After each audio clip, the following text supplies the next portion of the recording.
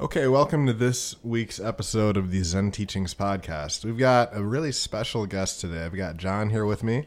Hello. He's back helping me run some of our technical equipment here, and we've got Aaron Kratz on the line. Aaron is one of my absolute favorite people on the planet Earth. He's like a brother to me. He's practiced with us for 11 years. Prior to that, he did the regular kid thing, hopped around dojo to dojo for probably about 6 years. He's currently a sergeant in the infantry in the United States Army, where he's been for 3 years. He's stationed in Fort Bliss. He's deployed to Afghanistan, and he's kept up his practice this entire time. We've obviously stayed very close, and he'll actually be coming back to the dojo. So I wanted to take the chance to talk to him and understand how his practice has helped him through his journey and how he's carried it with him. And if he had any tips, advice, stories for those of us here. So, Aaron, thank you very much for joining us.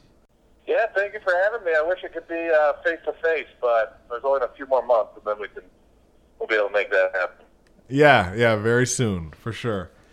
So you heard the intro. Tell me a little bit about your background, anything I missed. I mean, I know that we've been fortunate to have you since about 2008. So tell me about your practice, how it's evolved, and I really want to get to how it is that somebody who's away from the dojo, can take it with them and take it into their everyday life, and especially under such a stressful situation as you were. Oh, absolutely. It was such a difficult moment for me in decision when I left the dojo to join the Army. And going into the military, and especially the infantry, which is maybe a little bit more physically and mentally challenging than some of the other positions you can have in the military. And I knew that the meditation and everything that I learned at the dojo was what's going to drive me to be successful in the military. So I tried to incorporate that as much as possible. And the difficult thing is I didn't have any control over my schedule, and I was pretty much just subject to whatever I was told, especially in basic training. The first, 16 weeks I was in the military, I wasn't even allowed to sit down or talk without being told I was allowed to. So that was a very challenging aspect when I first came into the military. Tell me about, I think I remember a story you told me about that, because if you sit down and close your eyes, you get in trouble for that, right? I did. That was, and especially in basic training is when you get caught doing something maybe you're not supposed to, is the drill sergeants yell at you, make you do push-ups, but they don't just yell at you, they yell at all your friends, your entire platoon. So it was another 55 guys who were all mad at me because they had to do push-ups because they thought I was sleeping. And it was such a difficult thing to try to explain to a bunch of guys who didn't really know what meditation was, or maybe didn't believe in it so much. They thought I was just trying to take a nap in the middle of the day because we were all tired, we were all hungry, everyone was a little scared and stressed out, so they all got mad at me because they thought I was sleeping. And I ended up going to the chaplain. We had a chaplain for our battalion, basically all the guys that were going for basic training, and he was actually a big believer in meditation, and he supported it. It was a major, and I don't remember his name, but he was huge on meditation, and on a Sunday you could go to different services, and he taught one of the services, and it started as a Buddhism service, and kind of changed a little bit while I was there, but he recommended meditation, and I ended up having to get a little form signed by him saying that it was okay that I was actually meditating and I wasn't sleeping and I wasn't trying to cheat out on anything and take naps. So the compromise was I was able to, at night we had an hour before we had lights out, before we were supposed to go to bed, get an hour to shower and brush your teeth and do your laundry if you needed to and wash your uniform. So during that hour I would be able to take 15, 20 minutes and meditate. So sometimes it would cost me a little bit of sleep, but I figured I could sleep for 5 hours and 40 minutes and meditate and be tired in the morning, or I could sleep for straight and still be tired in the morning. Yes, sir. Yes, sir. Absolutely. So tell me about, you've heard, we always talk about the battle is within. We talk about the dojo being a lab, to actually take your training and being comfortable in discomfort and taking that out into the real world. So the next time somebody cuts you off, you don't lose it, or the next time you have a fight with your boss, you don't go crazy. I mean, but very few of us are under the amount of stress that I would imagine. I've never served in the military. But that being in a war zone, being under that kind of, first of all, just your basic training, but then going overseas, being away from your family. I mean, that's just stress that I can't even imagine, that I haven't actually physically gone through. Can you tell us about that and maybe where you saw your practice kind of fit into your life, and why, given the fact that you're going through so much, it was important to you to keep it up? Absolutely. So I remember I came back to the dojo one time and I was teaching a class, and they asked, I think it was in Wushu or Aloha, one of the kids classes, and they asked if I missed martial arts while I was over there.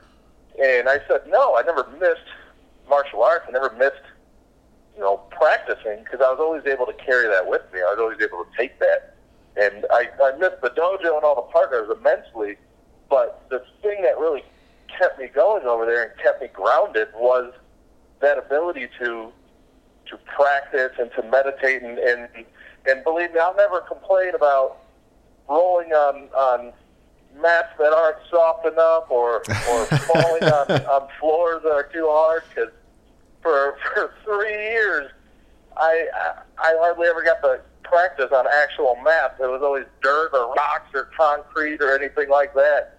Anything that we could do, it was just, here's our little dojo. It's this little square patch of dirt in our little fire base over in when I was in Kandahar, Afghanistan. But it was that thing that everybody wanted to do. Everybody wanted to practice, and it was really easy to kind of find those partners who are willing to do it. But to find time to meditate was just so difficult. And Sifu asked if I was meditating, and I told him I sit every day. I just made it a part of my habit, my routine on a regular basis. I brush my teeth and I shave and I meditate. It's just a thing that I do.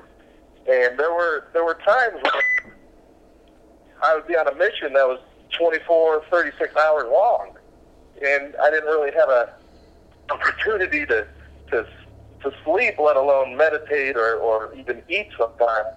So to have that 5-10 minutes of literally having a friend watch my back while I close my eyes for 10 minutes to try to breathe and try to meditate, and I would sit every day. I can't say I necessarily had a great meditation every time. When I was a little nervous over there sometimes, but I sat every single day, and it was the more I was able to do it, the easier it is. Let me jump in there.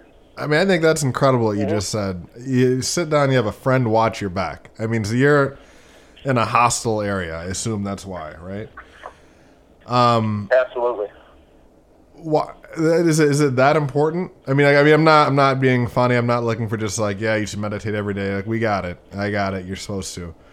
But you're in a situation where you literally need cover for you to do this. Is it important that you kind of, I mean, you're risking your safety almost. I mean, you must have seen some kind of benefit that outweighed that? I mean, tell me about that more. I think that's really interesting. I mean, absolutely. And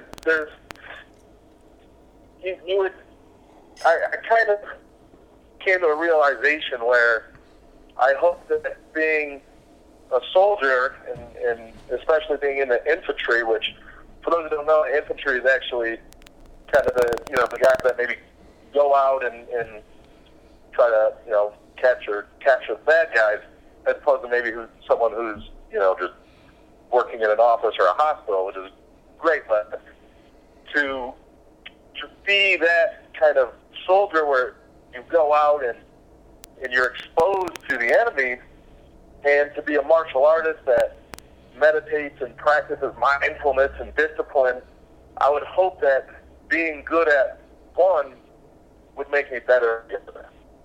And if you read back to any sort of great warrior in history or any sort of great military man, even Secretary of Defense, General Mattis explained that meditation was so important.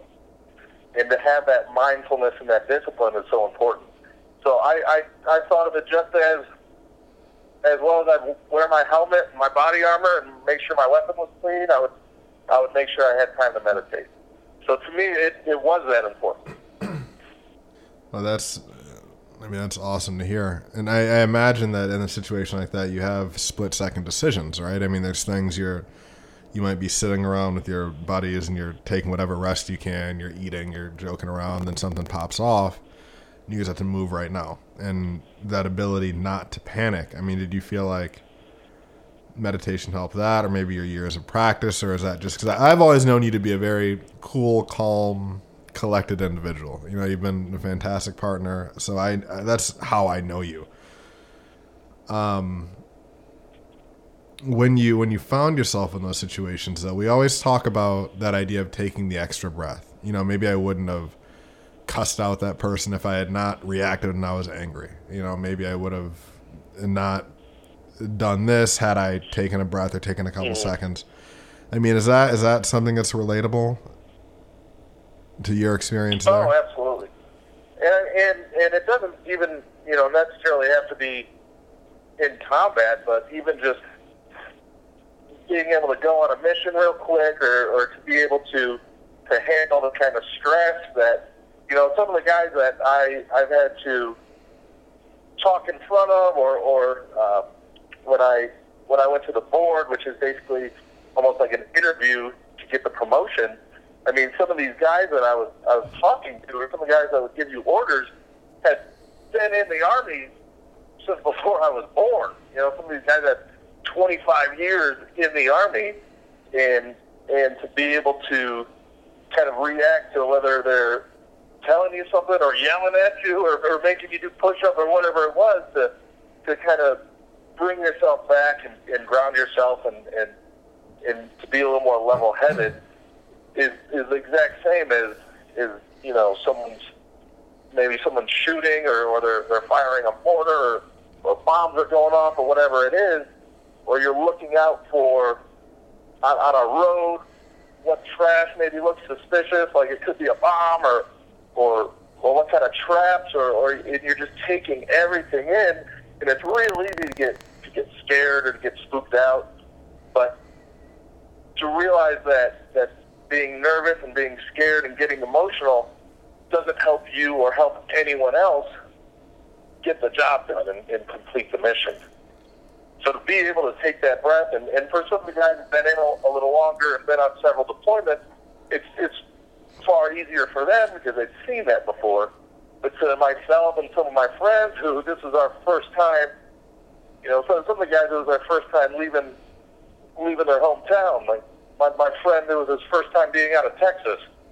It was straight from Texas to Afghanistan, so it was a big shock for him. But to kind of level yourself and bring yourself back down from getting too excited is just so incredibly powerful.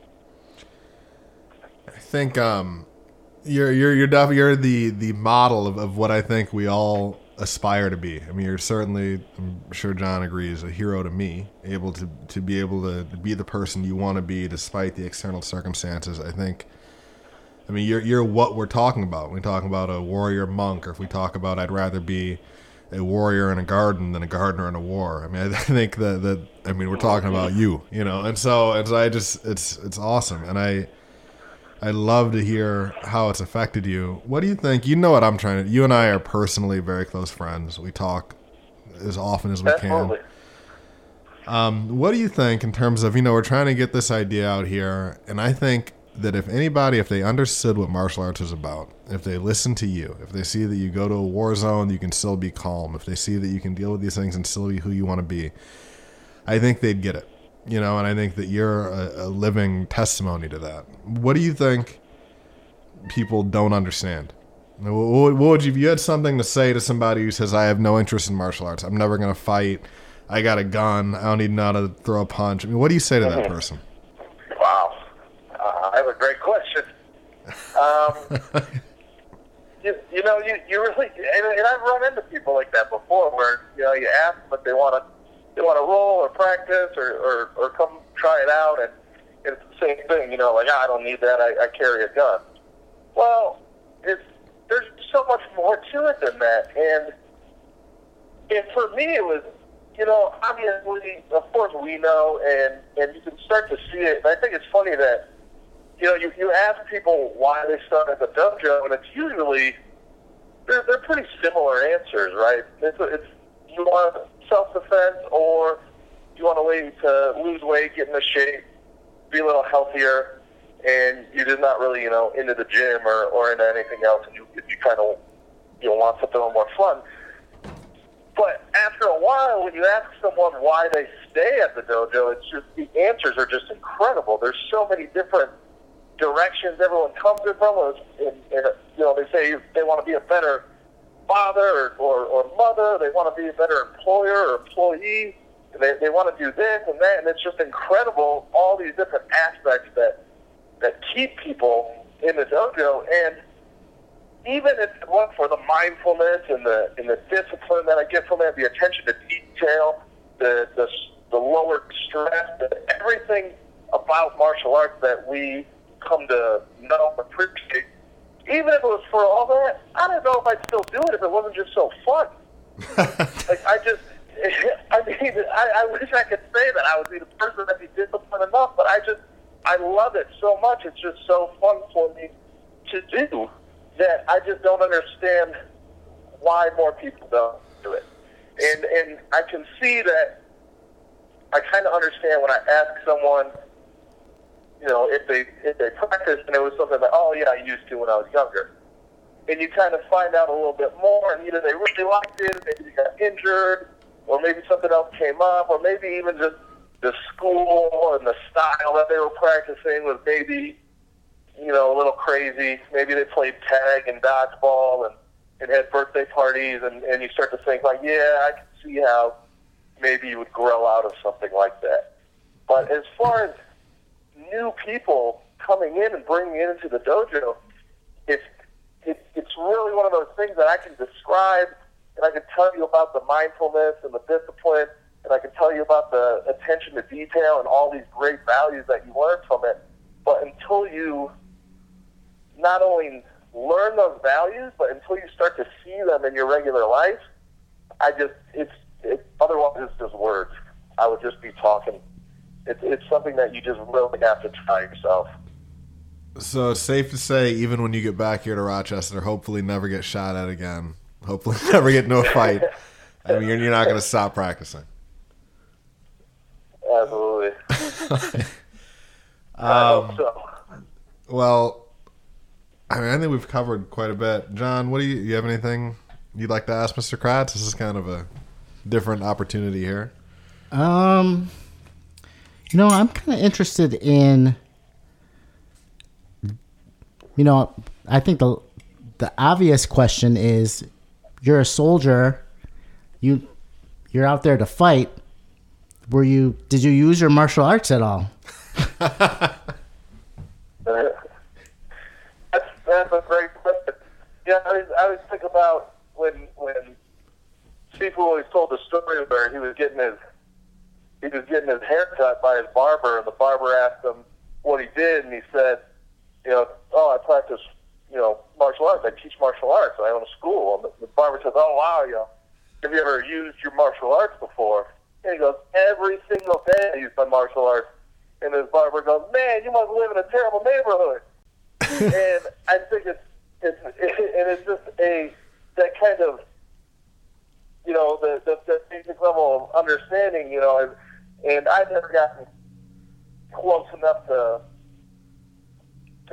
do anything like that or fighting anybody, but with hand to hand, but to use everything that I learned and to have that mindfulness and that attention to detail and to be able to kind of walk around and maybe notice things that I might have just walked right by before, right? Where you might see somebody looking a little suspicious, or something that could be a bomb or could potentially kill myself or one of my friends, and it's to be able to see that and look out for it is, of course, it's so important, but it makes me feel a little safer. Do you remember Sifu's story? He would talk about. We used to do these women's self-defense seminars, and and part of it is always be aware, right? You've got to be aware of your circumstances, aware of your surroundings, and people would be shocked as they would realize that, oh my God, I do walk to the car in the dark. I have my head's in my phone. I'm not really paying attention to what's around me. So we kind of beat some statistics into them and all that. And then a lot of times, we want you to really elevate that awareness.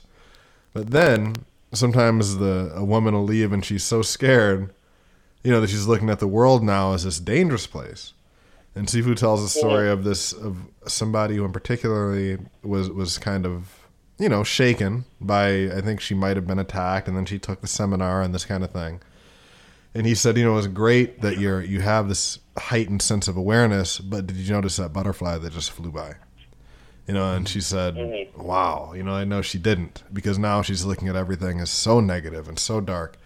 And I think what I'm hearing you say is the ability to just kind of walk that line and be just aware and be in the moment and be present, to understand that you have to be mindful for sure.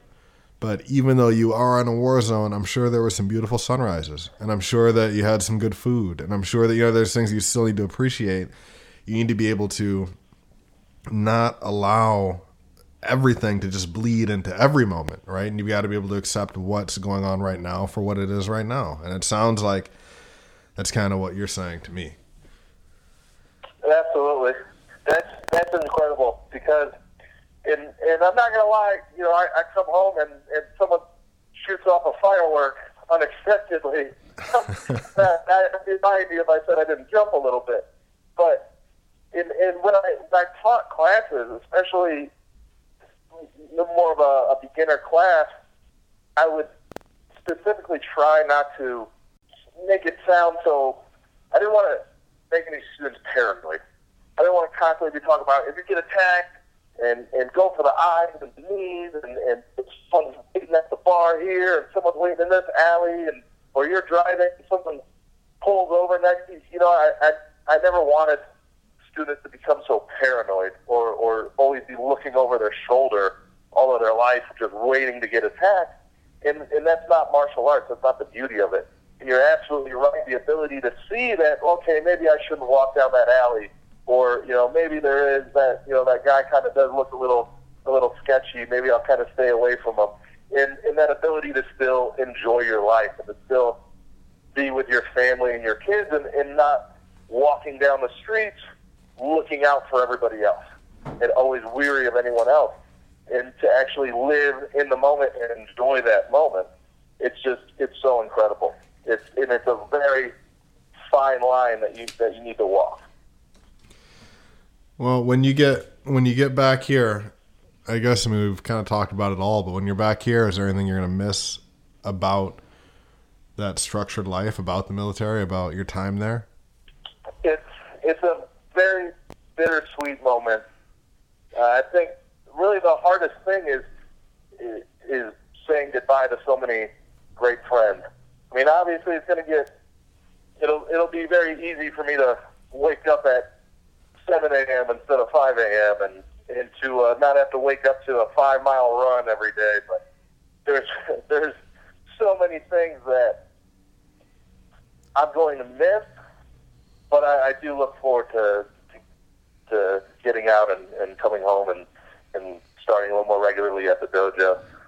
There's something about just experiencing all sorts of misery with a bunch of other guys that does bring you a lot closer together. And there is so many great friends that I've been able to make in the last 3 years, and I will miss them very much, but I am looking forward to coming home. Well, we're looking forward to having you.